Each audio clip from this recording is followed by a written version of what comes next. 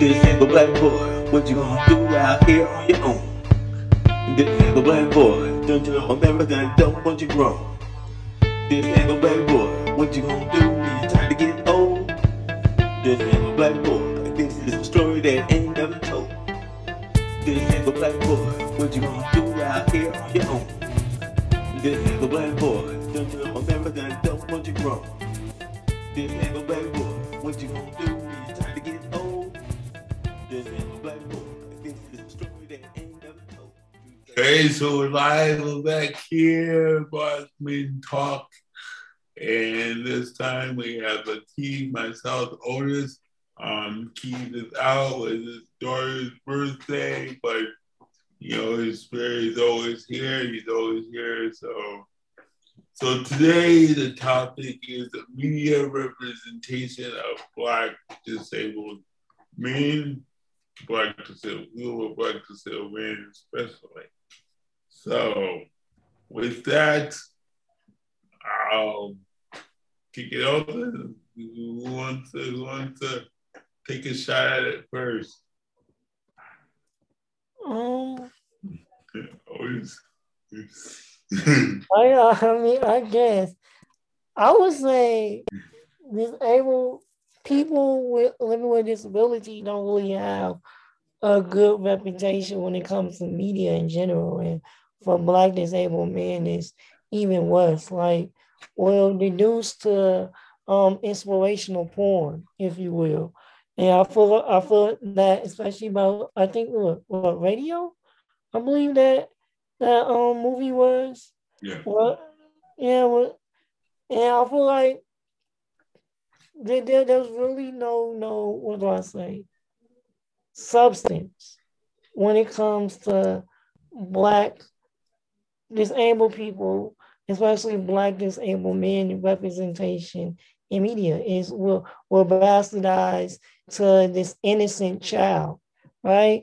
Like, you ain't gonna think of Malcolm X when you think of Radio. You ain't gonna think of a disabled person have any critical social critique of the system in which they exist in. Yeah. Like, we're there to inspire, right? And we're there to entertain, right? Like, going back to what you saying, Jim Crow being named after a Black man with a disability. We're either there to inspire you or we're there to entertain you. But there's really, it's like, I feel the same way when I look at YouTube and I look at the disabled community. Like, I don't really see any serious social critique, right? At least any serious social critique that's getting recognition and getting play, right? Like, most of the platforms on YouTube is reminiscent of Hollywood. Like, it has to be inspirational, right? It has to be entertaining, but it's never really serious. Or they'll touch on it very, very loosely. Like, I know one platform, I don't even want to say its name, one platform spoke on inclusion and equality, but that was only after the riots happened with Black Lives Matter. So the only reason why they spoke on it, because it was the thing to do at the moment, but they ain't talking about it no more, right? So, like, it becomes annoying. And then they compare you to other people, like that dude who has no arms and no legs. I believe he's a disabled person from Australia. I forgot what his name was right now. But they're comparing you to him, like, how come you can't have a platform like that? It's like, look at the rhetoric. Like, all the rhetoric is just inspirational. Like, whether it's reflective of reality is irrelevant, right? He's talking about take your defeats and turn it into a triumph, right? But it's easy for you to talk about that when you have access to more resources, right? So when we talk about the disabled community, we gotta talk about the nuances in regards to race. Right? And like I said, I just don't think it's reflective, because if I get on my tip and I want to give social critique, I go from being a Black disabled man who's inspirational to always being angry, right? Like, well, we're losing. Like, God damn it. Yeah, you know, and I see a lot of white people. I see a lot of white disabled people in movies and commercials and everything else. But when it comes to Black disabled people who are like homeless or were a gangbanger like Snoop Dogg and in the movie with Washington, he plays a gangbanger in a wheelchair. Or we have mental health disability or homeless, you know. I mean, everybody's up and up and excited about Crip Camp, but you know, Crip Camp is mostly white people, you know. And it's funny because when we do get on a role, it's not recognized from the disability community. Like Maya Rainey Bottoms, you know, her nephew was disabled, but nobody's gonna bring that up. Nobody's gonna write a blog about it. And I posted it like 3 times. I think, is anybody gonna write a blog about this character having a disability in a major Black movie? And from my experience, only like 3 people wrote about it. I was like, this is a major character. So when we do get in movies, we're not like wrote about, you know. But when a white disabled character gets in a movie and the disability community don't like it, they go off the wall. They make blogs and protest about it. But when it's a Black person with a disability, it's like there's no talk about it. You know, so it's just you know, for me, I've been you know looking at media and disability for years and years and years, and I just don't, you know, I just don't see it as much. And when I do see it, it's a Black man that's homeless. You know, it's a Black man that's a wheelchair maker, or it's a Black man that's all the way in the background that you don't see it. You know, so yeah, you know, we talk about inclusive and diversity, and you know, Hollywood is doing diversity, and it's like, come on, Hollywood, are you serious?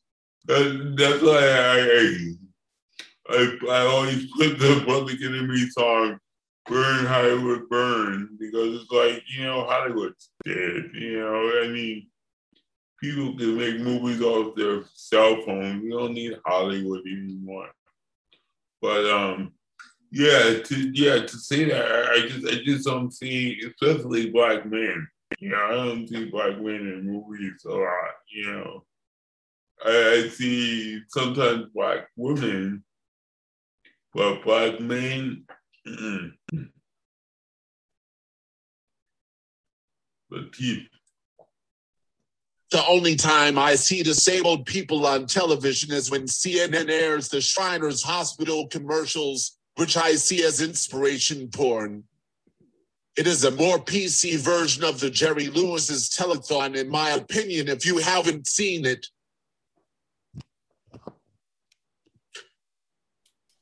And you know, I go back to August Wilson, because I did a whole blog about August Wilson, and like 3 of his major movies have disabled male characters. And the way he talks about it, you know, Fences, Marie Black Bottom, and another one that I'm forgetting. But like 3 major movies have Black disabled men in them, and nobody's talking about it.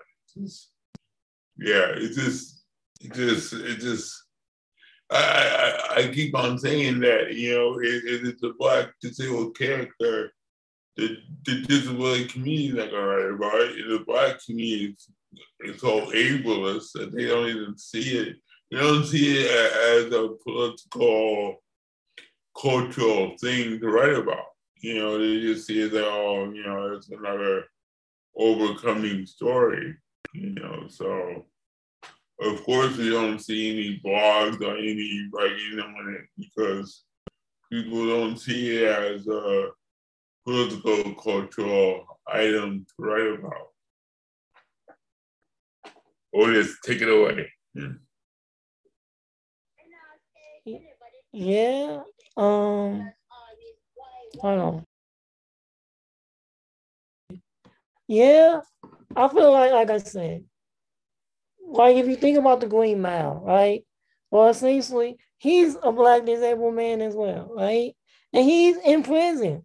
So again, it's using Black people as a vehicle, or particularly a disability as a vehicle in order to sell inspiration. So it's not him giving a social critique of the system of what landed this Black man in prison. It's him finding peace in his subjugation and him being happy, right? So that's what I'm saying. Like, it's not just Black disabled men. Like, they do the same thing with Black women. Like, they will put them. We have this thing where we say Black people are employed for 3 reasons. They are employed either to be cleanup, either to be security, or either to be a mascot, right? And a mascot, essentially, they're using you for PR. So you're the first Black person, whatever, in order for that company to get a grant for having diversity, right? For them to meet a so-called quota, or because they're trying to save face in front of the community, right? So they'll use you as a mascot. And essentially, that's what disabled people have become. We have become mascots. But it didn't start with Black disabled people. It started with goddamn disabled white people, right? Like the first human zoos came from freak shows, right? The first people in freak shows was white disabled people. Like if you look up the etymology of the word monster, the original meaning was simply someone that was born with abnormality. That's it, right? So the only thing you have to do is be born with what they say different, or being born deformed, and you constituted as a monster. Hence the Goonies. Right, look at the Goonies, like the main quote unquote character was simply a person with a disability, right? But they vilify them the whole time. Right? Or look at The Witch in the last 2020 remake of The Witches, where most of the witches were simply deformed. That's it, right? So a lot of times they use the deformed human being as a how do I say, as a foundation in order to create their monsters, as a foundation to create their quote unquote non-humans, right? And it's manifested throughout all the media. So again, we're either being used as entertainment, meaning we're either scaring the hell out of you in the media, right? Or we're making you laugh, right? Or we're being used as inspirational porn to make you feel good. And again, this goes way before Hollywood was even built. It goes back to freak shows. Yeah. And that goes back to this is how Black people in general became vilified, because we didn't fit the so-called normal definition or the default definition of what it means to be a human, which is white, particularly white male. Yeah. Right? So anything outside of that quote unquote normal parameter was deemed as non-human, which went from disabled people and then to Black people, essentially. So all of this is interconnected. All of this is intertwined. And then not only just Black people, you had yellow fever. While I was watching, I think Flash Gordon, I believe I was watching. And the main villain was the Asian man. Right? I forgot him for a shoe, something like that. Right? But why? Because that's when America has contentions with China at the time. So they made a movie to vilify the Asian community. Right? Why? Because you was abnormal, meaning you was non-white. Right? They doing the same thing with the Arabs in regards to Israel and Palestine. Right? Israel, normal. They're accepted. Palestine, abnormal, because they're not white. Right? So all of these things are intertwined. All of these things are interconnected. And then just pop up yesterday. It's an extension of the Enlightenment. It's an extension of Plato when he was laying the foundation for what it meant to be civilized, what it meant to be acceptable, and what it meant to be barbarian and not acceptable. Actually, I have a whole article about the difference between how the Greeks see disability in relationship to how African people see disability. And it's very, very, very fascinating. Yeah. Because you didn't fit the normal definition, you made the so-called state look bad because you made the so-called state look bad. You remember in 300 when they threw the babies off the cliff? Yeah. Or the main villain was a disabled person with a hunchback? Right? Well, essentially, that's what happened to you. Right? You got shunned and you got outcast. But in other cultures, like in India, sometimes you're made into a god. You're made into a divinity. We have seen that countless times, right? Yeah. So it's not just something that Hollywood have manifested. It's an extension of Western culture. And that's why I always say, unless we destroy Western culture and completely start over, this phenomenon will keep going and going and going. Well, the only thing I'm going to be able to be used for is to be used for entertainment and to make you feel good. And the minute I step outside of that role, I'm suddenly the angry Black man with a disability who's just miserable. Yeah. Right? It's funny, I'll get to you. It's funny that you bring that up because, I try to flip it in my writing to say that disabled people were the bones of the entertainment system. You go back to the dozens. I write about this constantly. It's so fascinating. The dozens, the whole history of dozens of separating, disabled slaves on the slave boats and making disabled slaves entertain the white settlers. And they were like spitting rhymes that's like, holy shit. So fucking disabled slaves were the bones of hip hop, So if you flip the story, it's like, of course, that's abuse and oppression and all that stuff. But also, the entertainment industry lays on the bones of disabled people, especially Black disabled people. From the dozens to freak shows to circus, to the blues, it's like, wow. And of course, after you get the camera, it's like, it totally flipped it because you have to be, quote unquote, appropriate to be on camera. I read Curtis Mayfield's book, Biography. And he talks about when he became disabled, he's like, yeah, I guess nobody wants a 50-year-old Black disabled man to sing, But his last album was his best album, his last album, New World Order, was I think the best album that he made, and he made it from his bed, So it's interesting how, disabled people, especially Black and brown disabled people, were the bones of entertainment. But now entertainment has no time for disabled people, especially Black and brown. Good teeth. The one disabled Black man I see on TV is the guy who is paralyzed on NCIS, which is something. But he is a token because he is the only one in all of TV programming. So it just strengthened the stereotype of disabled as abnormal. I try to write about this in my novel where I have my protagonist divide society and his mind into the alien freak box and the cool status of normal.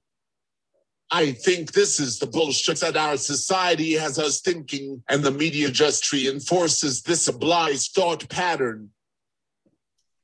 I agree, Latif. I agree. And the thing that I do understand, but I don't understand, but I do understand, is that once you become that person, like the person in the show that you mentioned, you know, why can't he put together like a mentoring program for Black disabled men to follow in his footsteps or to follow in his tracks? You know, it's like, you know, I know that he's probably getting more work because he's the only one there, you know. But still, you know, and not only him, you got, you know, I just wondering because it just once again it comes back to my work, it comes back to hip hop, is that we advocate and educate, and it's not all about I. You know, I mean, I love Stevie Wonder, I love Ray Charles, but they had decades and decades to like support Black disabled musicians coming up. Why hasn't they done that? You know, we talk about inclusionary and all that stuff. It's like, well, you guys got the money already. You guys are there. You guys been there. Why do we have to push you guys to talk about diversity? Just do it. You know, just put a program together and teach other Black disabled men how to get into Hollywood. It's simple.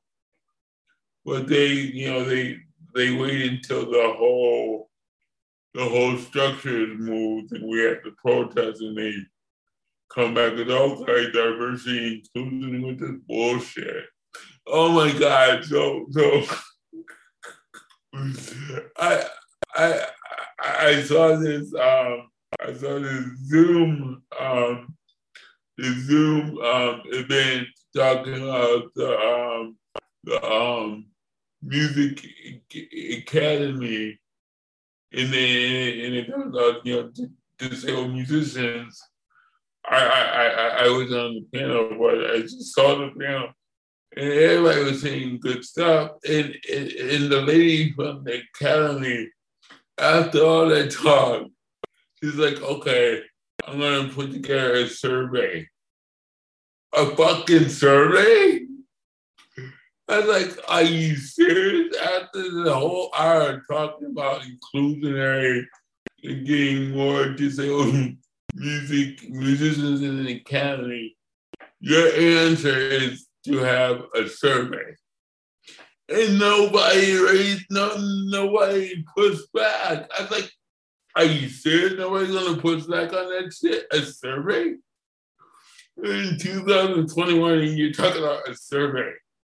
You know, all this money is going out to racial, you know, of course, it doesn't mean nothing, but all this money is going out to racial justice, you know, and, you know, people are getting like grants to do, you know, art and racial justice and all that stuff.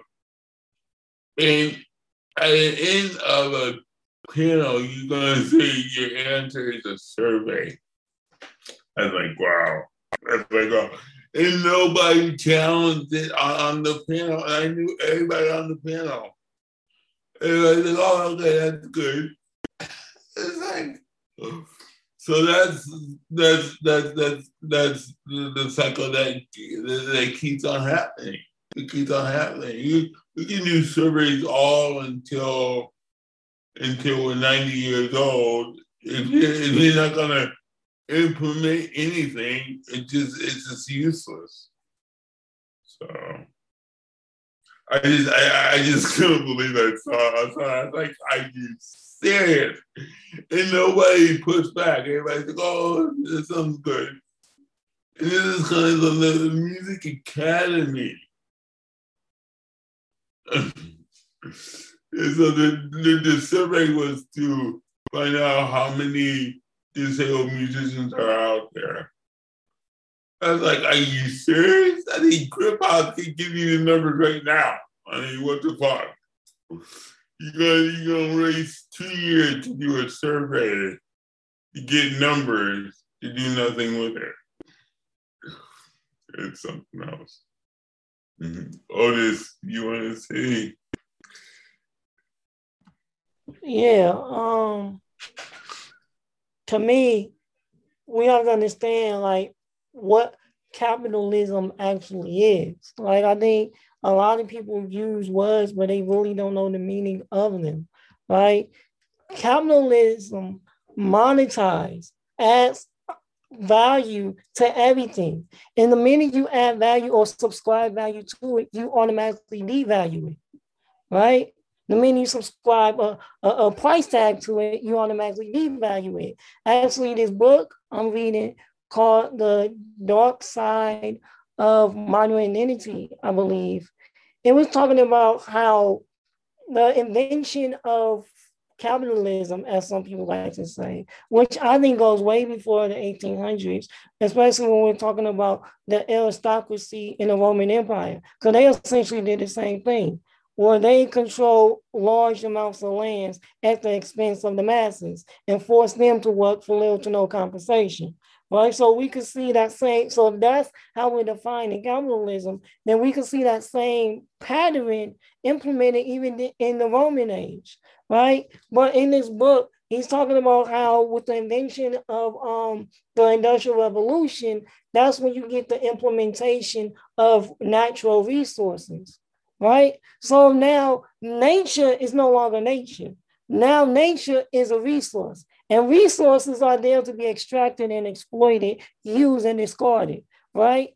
Humans were deduced to resources. Resources are meant to be extracted, exploited, abused, and discarded, right? I mean, even Marxism. If you read Ontological Terror, Calvin Warren's talk about how even in their so-called humanities, it dehumanizes.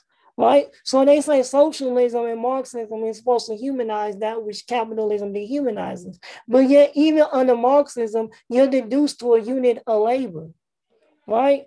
Your value is subscribed to what you can produce, right? That's how your value is measured, right? So what we're talking about, we're not talking about human beings no more. What we're talking about is commodities. Black people are commodities. Black people with disability are commodities. Men are commodities. Women are commodities, right? Like a lot of people got mad at that sister, was it Tamika Mallory for Black Lives Matter? Who bought the mansion? Was it her? Or am I thinking about, it was her, right? A lot of brothers got mad at her because they feel like she made a come up off of, how do I say, monetizing Black outrage around Black death, right? So they feel like she made a living off of Black people dying, right? And I understand and I sympathize, but I'm not really focusing on her because that's how the whole system is goddamn constructed. None of these institutions would exist if it wasn't for Black death. I mean, just use Disney, for example, right? What's his name? Rest in peace to Chadwick Baldwin, right? Who died from a common infection that affects a large majority of Black men. What was it, prostate cancer that took him out, I believe? Right?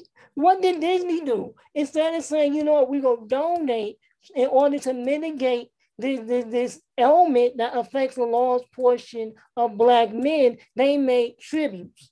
They made merchandise with his face on it, right? They made a goddamn Fortnite character and charging these kids $15 or something to buy his character. And they call that a tribute, right? So I could argue, is Disney not monetizing the Black man death? Because they obviously don't give a damn about what killed him. And then we assisted by turning him into a merchandise. He's no longer a human being no more. He's a Black Panther. So what he did as a man is almost irrelevant compared to what he did as an actor, right? So when we're talking about the monetization of Black death, we can't automatically go to the quickest thing that draws the most attention. So the only reason why we got so mad at Tamika Mallory, because it's easy to spot. It's so goddamn obvious. Right? That's why. But when we're talking about Disney monetizing Black death, and I talk about it, you get mad at me and call me being negative and say I should be happy that they're honoring a Black man. Like, why the hell should I?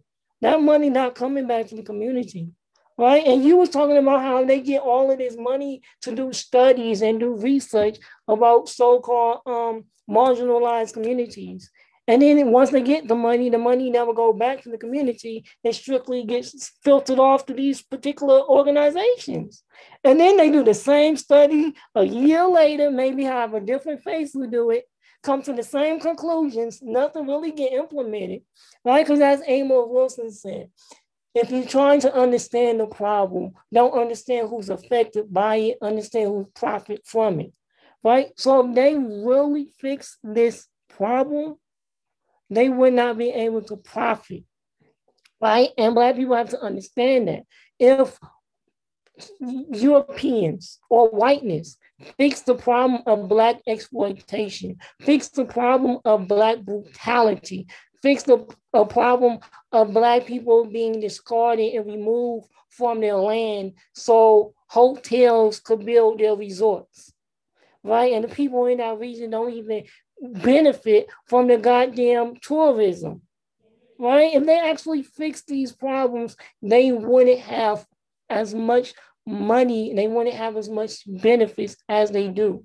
Calvin Warren, it was either Calvin Warren or Frank Wilderson, I forgot which, said that white people's freedom to move came at the expense of Black subjugation, right? So they created laws to limit the mobility of the Black body.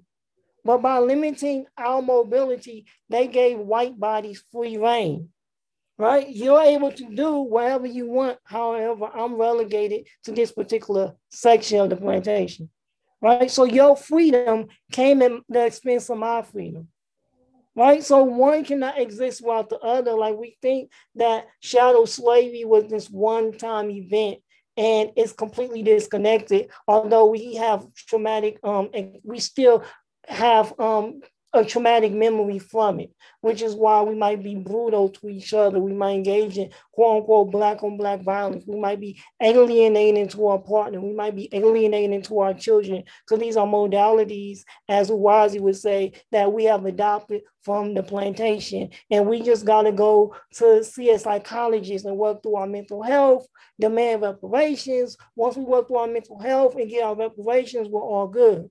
That's not the case. That's not how any of this works. This works because you are exploited. They have to have a continuous system of exploitation in order to maintain the society or the civilization that they have built, period. So as long as this worldview, this civilization exists, it will always come at the expense of you. It will always come at the expense of so-called abnormal people, meaning the people who don't fit the default definition of what it means to be a human, which is mostly white and specifically white males, if that makes sense. So money ain't gonna cure this. You going to a psychologist ain't gonna cure this. And some people say the only thing that's gonna cure this is a revolution, right? I'm not even just talking about physical revolution. We're talking about revolution of the mind. We're talking about a complete transformation of the ideas that you carry, right? That's really where it begins. Because the reason why you see me as less than human, because you share their definition of normal, because I don't fit that. Therefore, you engage in so-called ableism, right? Oh, yeah. Thank you. Otis, Lateef, you want to? The thought process that I was mentioning before was from my novel, not the TV show, but I agree with you. Our media is just a reflection of the values and beliefs as a society. So since our society is based on violence, exploitation, and death, why are we surprised when we see that on TV? Like Otis says, capitalism needs. The thought process that I was mentioning before was from my novel, not the TV show, but I agree with you. Our media is just a reflection of the values and beliefs as a society. So since our society is based on violence, exploitation, And death, why are we surprised when we see that on TV? Like Otis says, capitalism needs to be overthrown in a revolution. But we need to see how media is framing capitalism as natural and inevitable and combat that shit. Because if capitalism is inevitable, the marginalization and exploitation of Black disabled people is inevitable. It is just a tautology that will lead to destruction. So true. So true. Both of you said a mouthful. I can't even say anything, you know. Both of you nailed it, you know. And yeah. the thing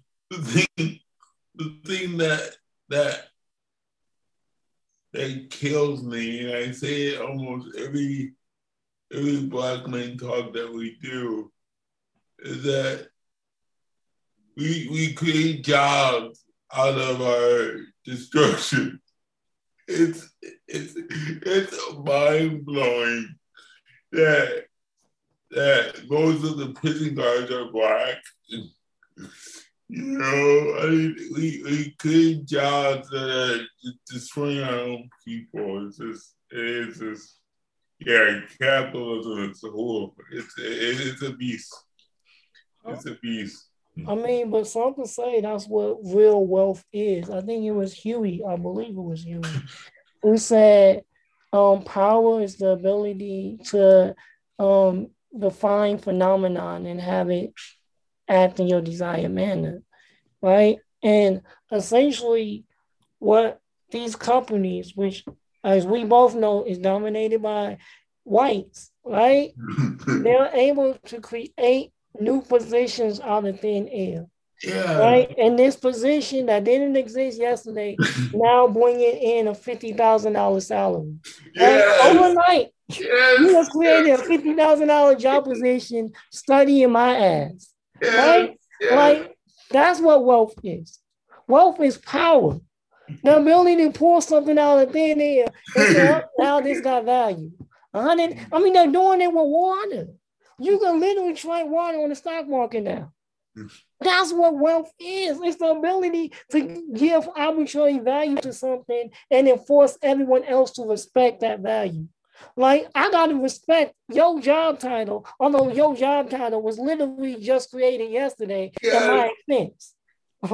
Right? Like, I got to respect this.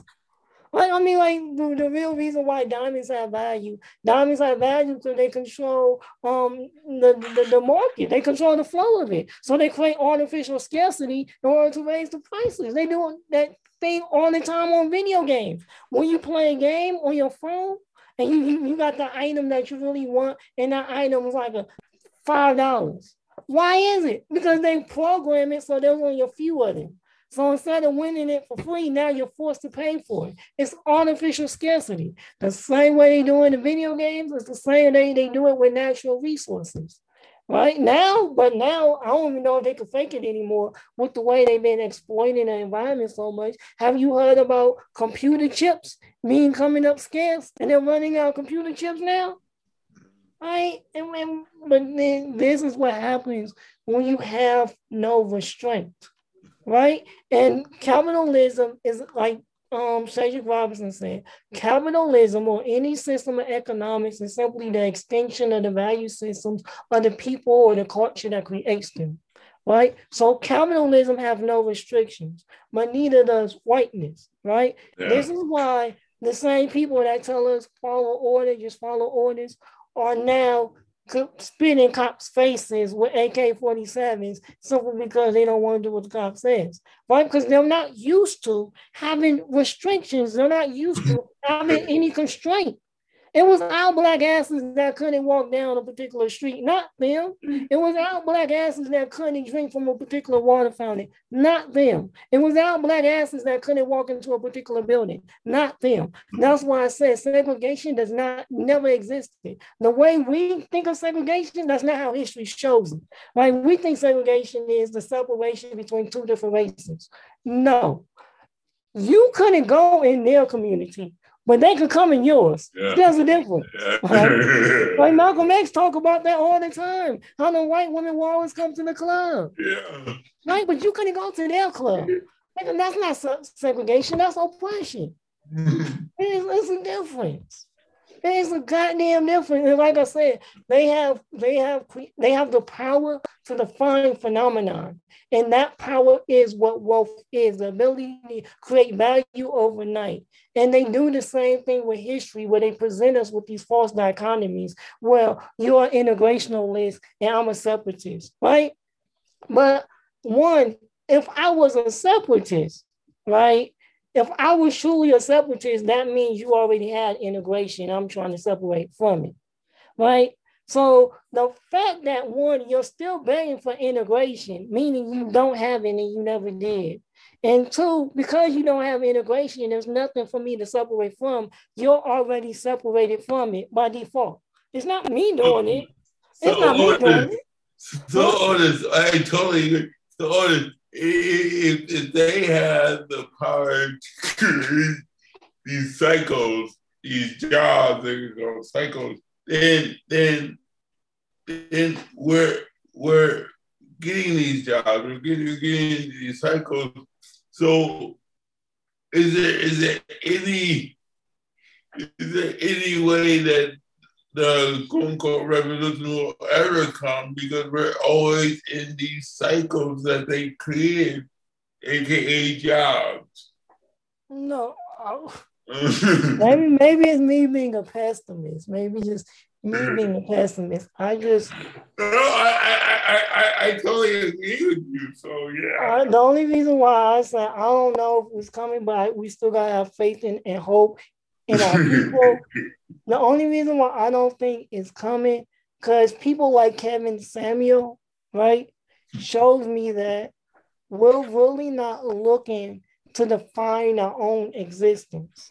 We're still looking for integration. Yeah. Right? I'm learning now that instead of Black people ask for equality, I mean, you want to be equal in the hellhole that they create, because they're not even happy with what they have created, right? They're trying to escape the shit, right? But you want to be equal in that, right? So instead of asking to be equal, what we should have fought for was the right and the ability to define how we choose to exist and how we choose to define our humanity. Right? Because when you ask to be equal, that means you're sharing their definition of what it means to be human. And their definition of what it means to be human is to be a human resource. What their definition of what it means to be human is to be dominating, and the other one have to be submissive. AKA the reason why a lot of us define our masculinity based off of dominating women. Again, that's their definition of what it means to be a human. And that's why people like Kevin Samuel could pop up overnight and make money. Right? And it's not because he's intelligent. No. Right? I took statistics twice. I failed it the first time and had to take it the second time. But even I passed it with a B. But even I know the way in which he uses statistics ain't how statistics are meant to be used. And then you got these so-called intellectuals with master's degrees and PhDs from Africana studies to economics, using their intellectual muscles and all their research to back his argument. It's like, no, that's not how any of this so-called science works, right? But this is what we want, right? Like what it's like we would take the falsehood as long as it gives us hope that eventually we can integrate. And that's why I'm writing a piece right now, actually, especially after, everything that happened yesterday and this Kevin Samuels thing. Like, it inspired me to write the piece that I believe the Black family don't exist. That's my argument. The Black family don't exist. And the basis of the argument comes from Dr. Amos Wilson, The Developmental Psychology of the Black Child, where he argued, are we raising Black children, or are we raising children that just so happens to be Black, which is not the same thing, right? And then there's another one, Out of the House of Bondage, that was saying the Black family was a project that was created by Southern planters. So the ones who own the plantations is what I'm saying. So our family structure come from the plantation, essentially, right? So when the way in which we relate to each other has no distinction from the way in which white people relate to each other, right? So what makes the Black family unique in relations to all of these other families? It seems to be they're Black. That's it. So just because you attach Black to it, that's the distinction, right? So you're making Blackness an abnormality. You're saying there's no substance to it. It's just different because it looks different because of your physical skin complexion. There's no depth to it. There's no ideas to it. There's no worldview to it. There's no religion to it. Like the only thing that separates this family from this family is strictly the skin complexion. That's it, right? And so that's what I'm saying. The Black family doesn't exist. Like a lot of people like to quote Dr. Frances Wilson and saying how the reason why white terrorism or what she called white supremacy exists is because of the fear of genetic annihilation. So some people run with it and say, well, we just need to create more Black families. I'm like, but what makes a Black family Black? Yeah. Well, just two Black people coming together and having Black children? That's hollow. I don't want that. Like you're making Blackness this abnormal thing by default. Like us being people living with disability, I think there's substance to it. I think we have acquired life lessons that other people don't have, right? Because of our experience. I think we could develop our own, not philosophy, but what I call poetry. We could develop our own worldview, but most of the time we're not given the platform, and when we are given the platform, it goes back to entertaining or inspiring. Right? But I feel like we can actually develop a particular ideology, right? And we're not given the chance to. Right? So I think there is substance in the disabled community. It's just that substance is usually glossed over or it's watered down. Right? And that's what I'm saying about Blackness. Like, I need more than just a skin complexion. Right? Then you can't just give me that. Yeah, but yeah, so I'm definitely writing a piece. But like I said, the success of Kevin Samuel is like, and again, Kevin Samuel didn't start it. Like, it's embedded. That's Western philosophy. That comes from whiteness. So I'm not even going to blame him because he didn't start it. He just seen the money train. Right? He just seen it was easy money. But like seeing that type of success overnight, and I know, again, it wasn't him by himself, and it wasn't the Black community by ourselves. It was Google algorithms helping him too, and we don't control that. Right? So I know all of this is strategic. You know, I shouldn't look at his success as being indicative of the larger ideology of our people, because it's not. But it's kind of hard when you see that. Yeah. It's kind of hard. Kevin Samuel is a mess. Somebody needs to tell him that respectability politics is dead. And why are we trying to emulate white gender roles? Or what else bullshit he is peddling? Exactly. Yeah. Exactly. And that's why I said, I think Pablo Freire said, liberation is the ability to engage in creative expression. So we're subjugated because we don't have the power to enforce our imagination. Just like, like the job titles we were just talking about that they pull out of thin air and subscribe a $50,000 salary. That came out of whiteness imagination. They just have the ability to enforce their imagination. We don't. And so we don't think outside of the imaginary borders that whiteness creates. So we don't think outside the imaginary borders of gender role. Even parent and child relationships, that's detrimental. Well, we don't think outside of the borders that they have created between people living with disability and non-people not living with disability. Like, we don't see ourselves outside of the borders of the nationalities that they have created. Although the nationality was created to benefit colonialism, which is where you get most African nationality, which is the Berlin Conference. Yeah, I think also is that the borders are so constructed and so like in place that people don't even recognize that they can challenge it. You know, it's funny. I'm going, you know, as you know, I'm going to my PhD,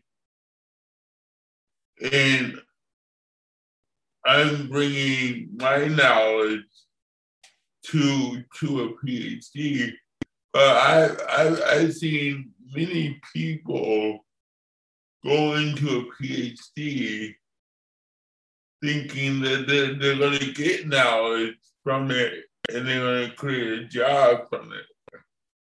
I was like, well, you're not bringing anything to it. So if you're not bringing anything to it, especially, you know, such a high level, it's a fucking PhD. And you're not bringing anything to it that's original, that's out of the box. And what the fuck are you doing, dude? I mean, I can understand, you know, high school, college, and all that stuff, because you gotta take the basic. But when you go to graduate school, you're supposed to come in with a whole new different theory, a different thing to really build on. And I see a lot of people that don't do that. They just, you know, build on what's there. So, you know, we talk about structures. It's so ingrained in us to fall into those structures, and it's like, okay, I'm gonna live, I'm gonna go to school in this structure. I'm not gonna challenge it. I'm just gonna, you know, live and, you know, benefit from it. It's yeah. Latif, you wanna take it away? A quick thing, like Otis said, it just gets me. It's like if you don't bring anything, new language, new theories, new something to you know, I mean, especially if you're going to school and you're trying to do, I mean, I just don't understand that. I was talking to a couple PhD students, and they think, oh yeah, after I get my PhD, I want to get a job. I was like, what? You're like, you're going to school for 6-7 years to get a doctor, and that's all you want to do is get a job after you're done. You're not gonna create something new? I mean, that's like, what the fuck? That's the only reason why I'm going to get a PhD, is to create something new. If I'm going to a PhD to get a job, fuck, I can do that now. So it's just amazing, because she said it. It's like, you gotta create new theory, new words, but nobody's doing it. Everybody wants a job, so they don't want to create a new structure. They just want a 9 to 5.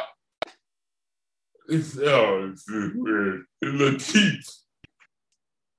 The point of acquiring a PhD is to create knowledge and to be innovative. But Leroy is onto something, because people want to get a job after getting a PhD because they are probably in debt, and that is what they heard you are supposed to do all their lives. They have no imagination of what else did it, because capitalism and the academia killed it. I agree, Latif. I agree. It's just, I don't know. I guess I'm older, because I don't give a fuck about a job. But you know, I go back to Otis. It's like it's so true. I know you don't need a PhD to create theory and language, but that's, I mean, for I don't know, for me, that's the only reason I'm doing this, is to create a new way of thinking. I mean, why go into it if you're not going to create a new way of thinking? And that's what we need. I mean, I keep on telling people, the worst thing to have is a job. And people like, what are you talking about? I was like, that's the worst thing to have as a job. And so yeah. I mean, I agree with artists. We need new language, we need new words, we need new theory. But I just don't see people doing that work. And if they're doing the work, it is all constructed into the same structure. So it's not coming outside the box. And most of the people, I don't want to, talk only about PhDs, but most of the people they go to get their PhDs, that's all they want is a job. I understand you gotta pay back your bills, right? That's cool. But still, I just don't know. I want to leave something behind that's new and fresh, so the next generation can take it and make it their own and add to it. You can't add to something that is a job that's been there forever. It's not even yours. Otis, take it away. Yeah, like I said, and again, like Nearly Fuller Jr. said, we have to remember, well, prisoners inside the prison, right? Or equal playing field. You might have more status than me inside this prison facility, but we're still in the goddamn prison facility at the end of the day, right? And so he's saying we have to remember what you have to do to survive within that prison. I can't really critique, because I might have to do something to survive that you may not agree with, right? Because at the end of the day, we're both trying to survive in a hostile situation, in an unnatural environment. I forgot who said, people always talk about crabs in the barrel, but the barrel is not the natural environment for the crabs, right? So instead of getting mad at the crabs, get mad at the one who put them there. I forgot who said it, but I really like it. And essentially, that's what we're dealing with, especially when we're talking about people who acquire PhDs and they can't seem to go beyond the scope of the theories that was constructed for them, be it feminism or be it intersectionalism or be it critical race theories, right? Like these was theories that was given to you by the system to critique the system. Like that's not how any of this gonna work. Like, I'm not going to give you the tools. It's like, think about it like a virus. A virus evolves in order to survive. A virus don't evolve and then hand you the vaccine to cure it, right? So we're thinking about the system as a virus, which constantly evolve for survival. It's not going to then turn around and give us the cure. That's stupid, right? And I think Amos Wilson said, only a fool will believe that a slave master would give a slave a liberating education. That's not how any of this works, right? And even when you go in this PhD program, you have to understand you have confines, you have restrictions. There's certain things you can't write about. Like they like to talk about how what I call Plato Academy, or they call the school system, is a free way of exchange of ideas. Being Black in academia or in Plato's Academy, you know that's a damn lie. You know, like the Plato's Academy is the last highway of exchange of ideas, right? People have got expelled because they wanted to highlight Jim Crow. That the teacher may not have talked about it. People have got expelled because they want to highlight Tulsa, Oklahoma, and the bombing of Black Wall Street. People have got expelled behind this stuff, right? Or they'll give you a lesser grade, right? Like your work is still there, right? But your grade is diminished because the teacher is uncomfortable about the material you are covering, right? And you have to use their scholars, right? You have to use a Karl Marx. You can't use a Karl Marx. If you don't use a Karl Marx, then you'll get reprimanded for not using correct social theory, right? So schooling is not a freeway of ideas, and these people who go for PhDs, we have to understand they don't have the freedom that they project themselves of having, right? Now, don't get me wrong, especially if they don't go in there with a pre-established identity, because a lot of us go to Plato's Academy seeking an identity. That's why you define yourself based upon the degree you have, right? And as Dr. John Henry Clark said, I have met a lot of young people who have degrees, and I met a lot of smart people who don't have degrees, right? So the degree should never define you. Like my girl always say, she always say a degree is only icing on the cake, but I'm the cake, right? So if our scholars don't go into Plato's Academy thinking like that with a pre-established identity, then the only thing they're gonna do is come out and regurgitate the same social theories that was given to them inside the system. And that's not how any of this works, right? If it's like if I'm keeping you prisoner in my house, I'm not gonna then turn around and give you keys so you can escape the house. Like, no, like I'm a dumbass criminal at that point. Like, right? That's why I'm at with it. So like all this Latif taking away. No, you're cool. Yeah, I think I'm cool. I think I'm in right there. That's yeah. Oh God. So Otis, I want to say, you know, what do you after that? What?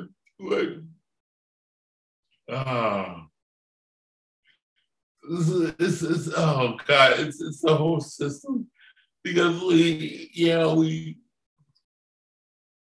go to school. We say okay, you have to go to school to get a job. You have to go to school to get this. You have to go to school to get make it to the next level and stuff. So what I want to know what is your plans? After all this talk. What is your plan? Because you got some revolutionary thinking, and I just want to know, what is you thinking about school and education, and about coming out of that and doing your own shit, or using it to do your own shit, or do we have to go through it? I think it's even before we come out of it, it's about how we send our children into it, right? So instead of telling your kids you go to school to get a good education, so you can get a good job, instead of telling them that, you tell them the reason why you need to learn this information is so you can learn yourself.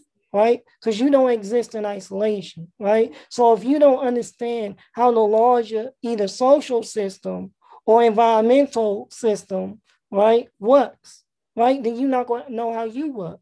Because everything outside of you is an expression of you, right? Like this is how our ancestors understood education. Europeans took education in order to make you a slave, right? Because they said, the one thing I disagree with Frederick Douglass about, I believe it was Frederick Douglass, who said education make a man unfit to be a slave.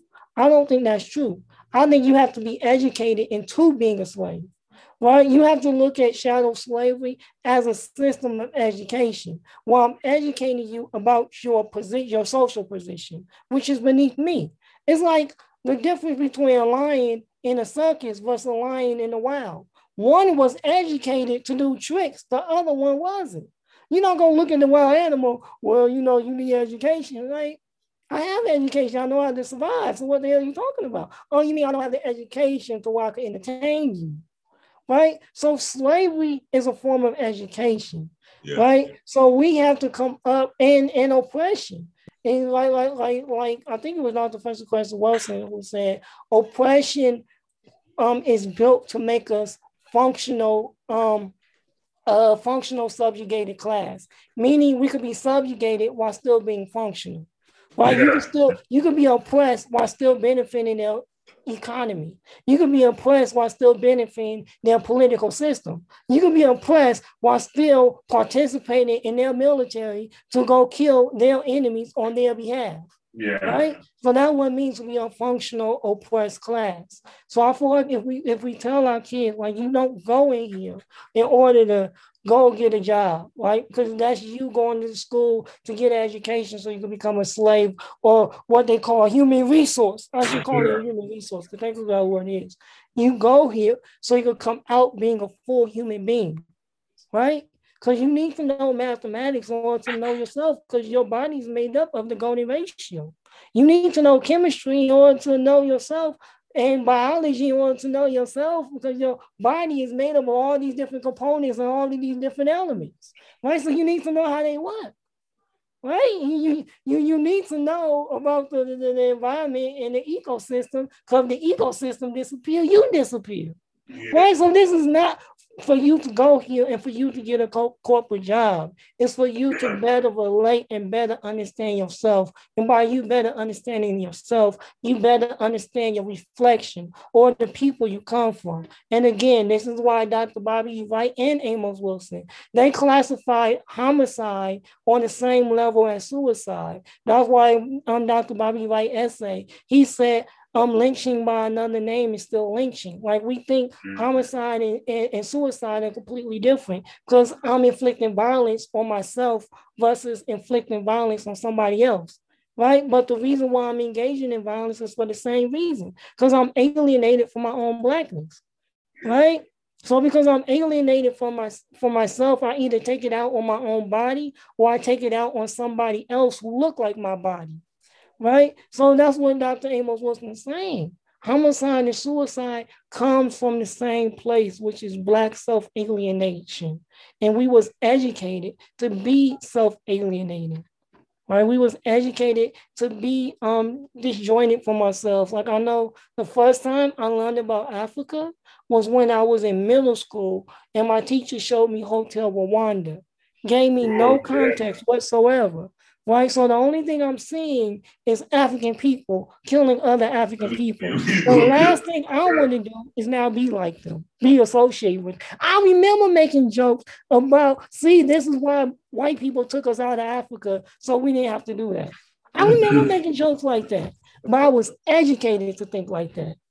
Right? And I'm not saying those thoughts and those ideas will be educated away, because I don't believe you can unlearn something. Because you know what they said, once you ring a bell, it can't be unrung. Yeah. Right? So the only thing you can do is learn new ideas or different ideas to give you different perspectives. Right? So I didn't unlearn what happened in Rwanda. I simply gained more context to the situation. And so now I have a different perspective on it. I didn't unlearn on the negative stereotypes that they have gave me about Africa and my Blackness. I simply acquired a different perspective on it because I acquired new and different information. Right? So I'm not unlearning nothing. I'm simply changing and reframing from the way I look at things. That's it. Because I can't get rid of those ideas. They're still there. That's why if I get caught in my emotions, I might make a Black joke here and there. Right? I might even engage in misogyny here and there, because I'm still unlearning that. I mean, not unlearning that, but I'm still evolving and changing and growing and modifying my perception, right? And that's what people who don't have disabilities, that's why they might be trying to understand our position and still engage in ableism, right? Because they're still modifying how they look at particular things, right? But they're not unlearning it. The idea and the concept will always be there. Even if they can't recall it, it's going to be in their subconscious, right? Yeah, true. Latif, you want to take us out? Last comment? So true. To go off what Otis says, if we can't unlearn our previous miseducation, there is no way at this point in time we can be post-racist, post-sexist, or post-obliged. We can't just magically forget those things and act right without doing the work of deconstructing those ideas.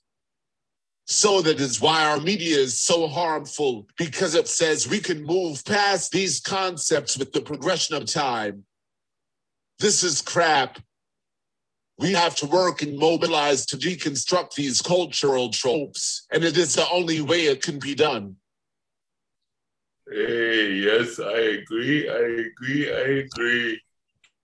And unfortunately, most people don't want to do that work. This is going to cost them the job. that's the cycle that we're in. But yeah, I totally agree. Oh, if you want to say anything, last words? No, I mean, I guess everything comes back to Black people have to enact their own imagination, because a lot of people is getting mad over this Israel and Palestine genocide, essentially, and they're being mad that the U.S. is essentially being indifferent, and by being indifferent means they support it, right? But it's not just the U.S. You have to look at the UN. Like, this is the main reason why the UN was so-called established, right? To prevent the rise in conflicts in particular regions, right? So if the UN ain't acting and they're not initiating like a no-fly zone like they did in Libya, you gotta look at all the members of the UN: France, Britain, right? Germany, Canada, like all of these nations that we have high esteem for simply because they're not America, right? So obviously they're co-signing the same actions. It's not just America co-signing it, right? It's the whole world. Because when they said this so-called African ruler, again, Gaddafi, was engaging in inhumane acts against his own people and committing genocide, they was A-OK with sanctioning no-fly zones, right? They was A-OK with denouncing it. But now they're not. So we have to understand that there's nowhere you can go on this planet which is not colonialized. Like, everywhere you touch foot on this planet has been affected and impacted by colonial ideology, by colonial economic systems, right? So you can't escape this. We're not destroying physical buildings, we're destroying institutions. And as I think it was Dr. Bobby Wright who said, institution is the collective behavior of the people, and the collective behavior of the people is dictated and shaped by their ideas, right? So this is not a war against physical institutions and physical buildings, right? This is a war against ideas. And as in Conflict of Minds said, bullets can't kill ideals. You need bigger ideas to kill ideas. Right, so we have to engage the African imagination based off of what our ancestors laid out, right? And chart a new path with how we interact with people living with disabilities versus those who don't. Chart a new path with how parents and children relate to each other, how men and women relate to each other, right? Like, we got to chart a new path with how we understand and interpolate education. We don't have to always go by goddamn Google definition. Like, you know how many people tell me I'm wrong, and their basis for telling me I'm wrong is because of something Google said? Like, I'm telling you, like, what I'm trying to tell you, my conception of this particular concept is a bit more abstract than this concrete definition that Google's giving you. I know, but you're wrong. I'm like, but if you see the way in which this concept is being implemented versus the way Google defines it, it's often time you don't match up. Like objectivity, right? Kevin Samuels can get away with calling himself scientific and calling himself objective simply because he regurgitates data and information. And because a lot of us don't know statistics like that, he gets away with being called rational and logical, right? But even in statistics, it's not completely objective. Like my stat teacher said, you got lies, you got damn lies, and you got statistics, right? So you got the people who got set up the criteria, meaning what are you looking to investigate, right? That's subjective, right? How big is your sample size going to be? Meaning, how big is the pool of the people you go take the poll from? That's subjective, right? how you gonna stratify these people? Meaning, are you gonna separate them based upon the state they live in, based upon their age group, based upon their ethnicity?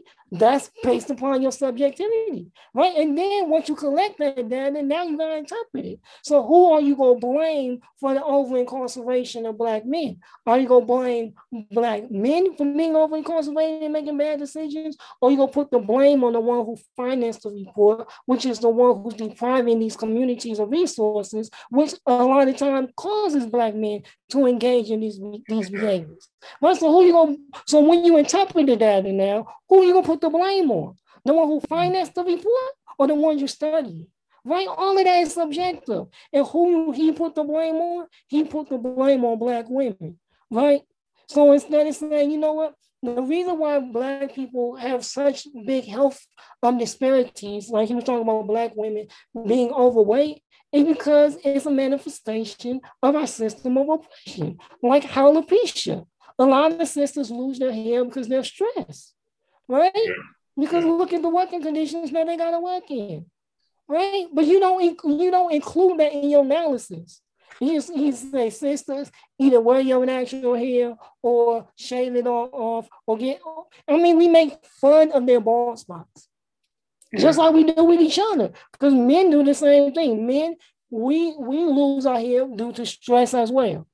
But instead of saying, you know what, this is one of those manifestations of our oppression, we turn it into a joke, or like you said, playing the dozens. Right?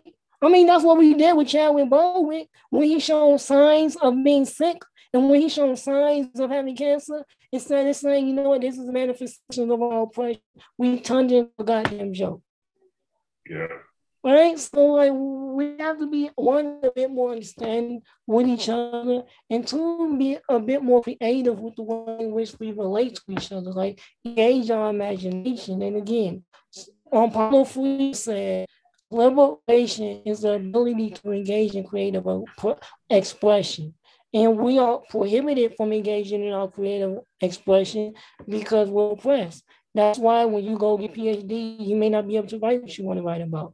That's why when you go to school, you may not be able to study particular topics, or they may not, or they won't, I should say, not may, they won't include your African scholars like Dr. John Henrik Clarke, Amos Wilson, and a slew of others, right?